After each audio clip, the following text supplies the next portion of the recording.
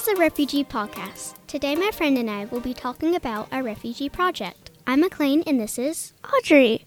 A couple weeks ago in social studies, our class learned all about refugees. If you don't already know, a refugee is someone who is forced to leave their home country due to war or other tragedies. They usually come from countries such as Turkey, Sudan, Somalia, but overall mainly from the continent Africa.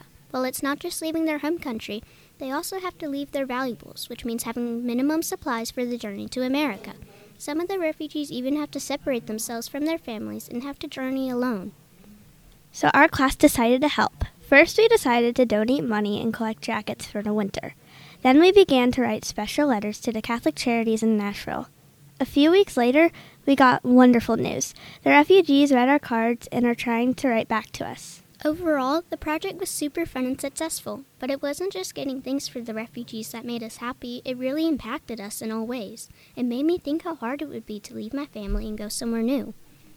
It was also impacted me. I thought about how heartbreaking it would be to leave everything and everyone I've ever known behind, not knowing what would happen to them. That's the end of our podcast. Thank you so much for listening.